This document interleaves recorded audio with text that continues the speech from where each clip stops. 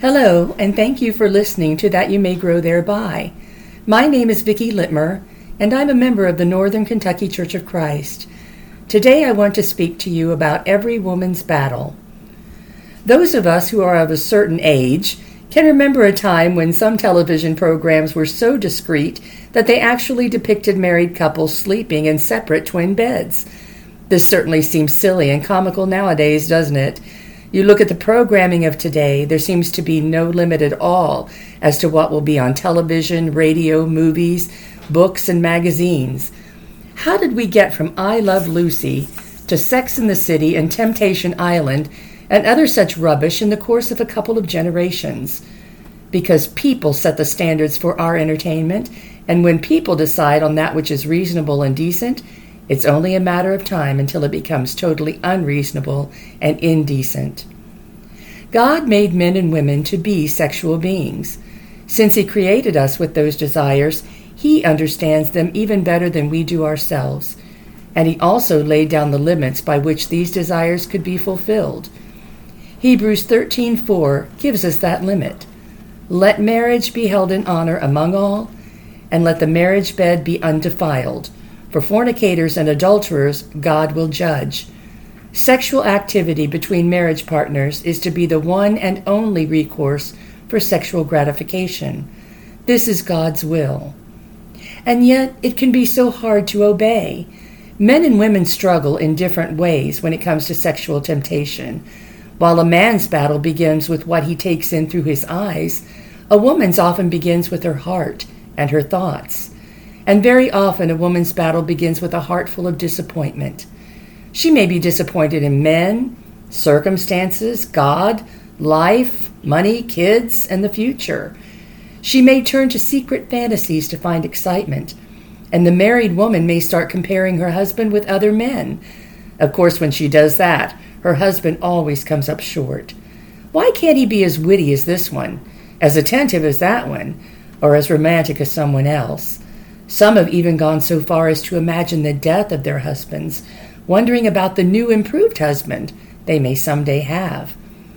However, many women believe that just because they're not involved in a physical sexual affair, they don't have a problem with sexual immorality. But doesn't emotional and mental unfaithfulness still compromise our sexual integrity? 1 Peter 3:1-4 brings up some pertinent instructions when it comes to dealing with our hearts and minds. In the same way, you wives, be submissive to your own husbands, so that even if any of them are disobedient to the word, they may be won without a word by the behavior of their wives, as they observe your chaste and respectful behavior. And let not your adornment be merely external, braiding the hair and wearing gold jewelry or putting on dresses, but let it be the hidden person of the heart, with the imperishable quality of a gentle and quiet spirit, which is precious in the sight of God. God knows our very thoughts. He knows what is at our core, and we will be held accountable for that, as well as for our actions.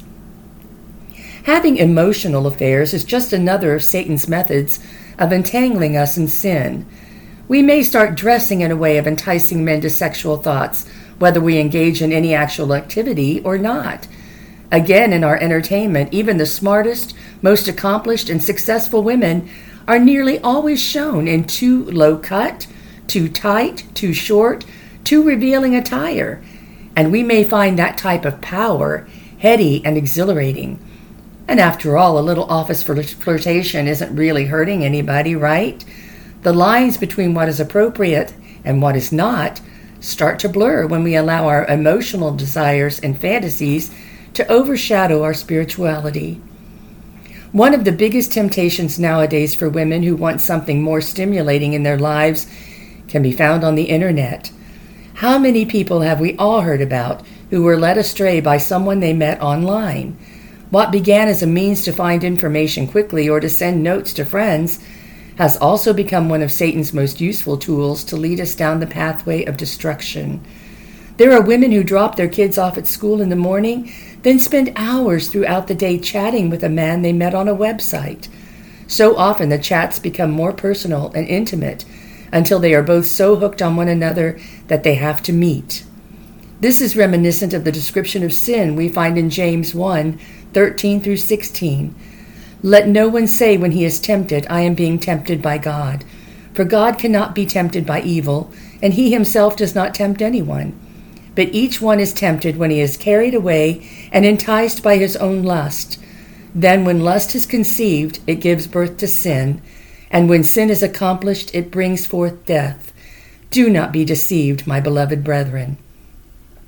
As God's women, we must protect ourselves from any and every type of immorality that exists.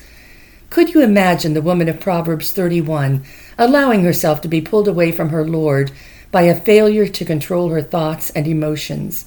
All Christian women, whether married or single, have an obligation to live by God's standards, which are light years ahead than man's standards.